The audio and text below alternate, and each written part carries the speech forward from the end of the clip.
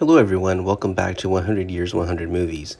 Today, we're going to be going very recently back to the year 2017, a year that gave us a lot of wonderful movies, including Edgar Wright's Baby Driver, Three Billboards Outside Ebbing, Missouri, the great, nasty French horror movie Raw. And speaking of horror, 2017 also gave us Get Out, which is one of the all-time great horror movies. And also It Chapter 1 came out that year, which is a great Stephen King adaptation. We also got two of the best Marvel movies in Spider-Man Homecoming and Thor Ragnarok. And the great Pixar movie, which about my culture, Coco, which is about Day of the Dead.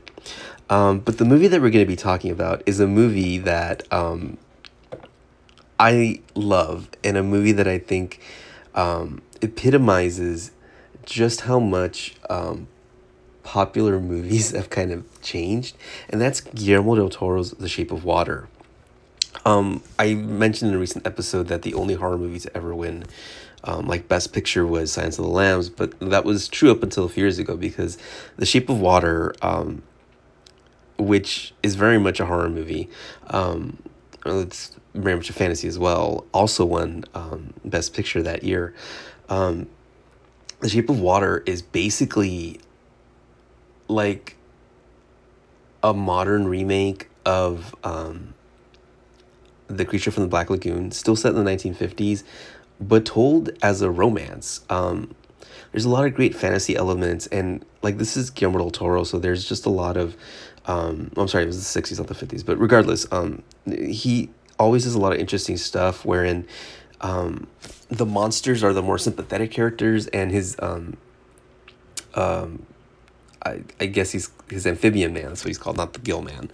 His amphibian man in this movie, he's kind of enigmatic, and you really get to know him more through Sally Hawkins, through her character, and you don't. I think you get a couple of glimpses of what other people see him as.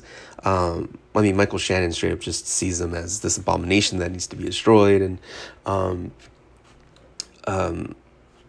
Richard Jenkins' character just kind of, I think, sees him as something beautiful, something artistic, and kind of makes sense from his point of view. And I feel like this is Guillermo del Toro in a lot of interviews talked about his love of monsters, and this really shows that love that he has for monsters, and how he feels like the otherness of monsters really talk to us about our own humanity, and the real villains are the humans. Like Michael Shannon is his character's fucking despicable in this movie. Like he's bigoted, he's evil. Like there's really no other way of putting it. Michael Shannon's great in this. Michael Shannon is just really good at playing just hateable characters who see themselves as in the right, which I think is something that makes for great villains, where they don't see themselves as being incorrect, or being on the wrong side of history. Like they see themselves as doing what's right, and that very much sums up Michael Shannon's character. The Shape of Water really reminds me in a way also of Del Toro's earlier work on like Pan's Labyrinth, where the ending is really open-ended and you can see it however you want. Like, this is either Sally Hawkins is like, she's dying, and this is like all in her head, like what happens in the end, or she really is transformed into a creature alongside her beloved amphibian man, and they're able to live their life together as a monster and wife, basically. The Shape of Water is wonderful. It's really well done. It's beautiful to look at. It has this great use of music, and I think because everyone is just kind of so focused on the monster itself, it's able to kind of just talk about bigotry and about love and what that means. And it has like these headier themes in it. And not that Del Toro's earlier work doesn't have those things, it does, but this is just, it's just a great movie. And on top of that, it has a woman having sex with a fish man, so fuck yeah. Like, if you're gonna go for weird shit in a movie, throw that in there too. I think that it's a movie, man. You might as well just, if you're gonna go for it, and I think this is a great movie. I think this is just a great example of Del Toro at his best. Um, I, it's definitely one of his best movies. If it's not his best movie, it's like top two. Um, it's either that or Pan's Labyrinth. Like those are definitely his top movies. But I mean, I love Del Toro, and I think this does a couple of things. Like it just kind of continues that trend of um, Mexican directors getting their artistry, their mastery of cinema being hailed and being rewarded, which is just great for my culture as a Mexican American. And it also just kind of opens up more and more people to Guillermo del Toro's weirdness, which is great. We need more people that have as striking visions as Del Toro, and not that it has to all be horrific or that it has to all be fantasy, but I just like seeing people with a very interesting voice, and Guillermo del Toro definitely does. The other movie that I wanted to talk about, like I've mentioned plenty of times, this isn't a Star Wars podcast, and I haven't really talked about Star Wars in depth since the first one. But the other movie that I wanted to talk about is The Last Jedi.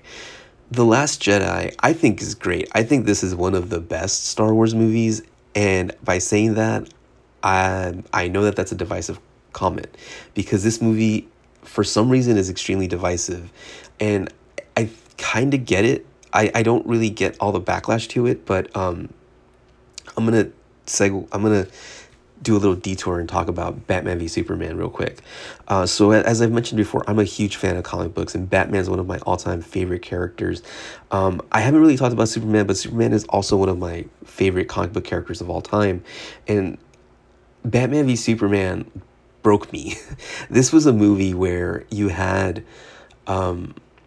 Superman, who is supposed to be the symbol of hope. It's even mentioned in fucking Man of Steel, which is a prequel to this movie. You know, he is supposed to be presented as kind of like what we can aspire to as humanity, like the best of us. And he is, they missed the point of Superman so badly in this movie, and Batman to a certain extent as well. Although having a violent Batman that kills people, there's been versions of that, and not that Superman's never killed, because he has, but this is like literal last resort and something that made him question himself. Like at the end of Man of Steel, he kills Zod and then is like, no, and then like in Batman v Superman, it's like nothing fucking happened. And he's like doing whatever, and he's just being this aloof asshole, and it's so badly.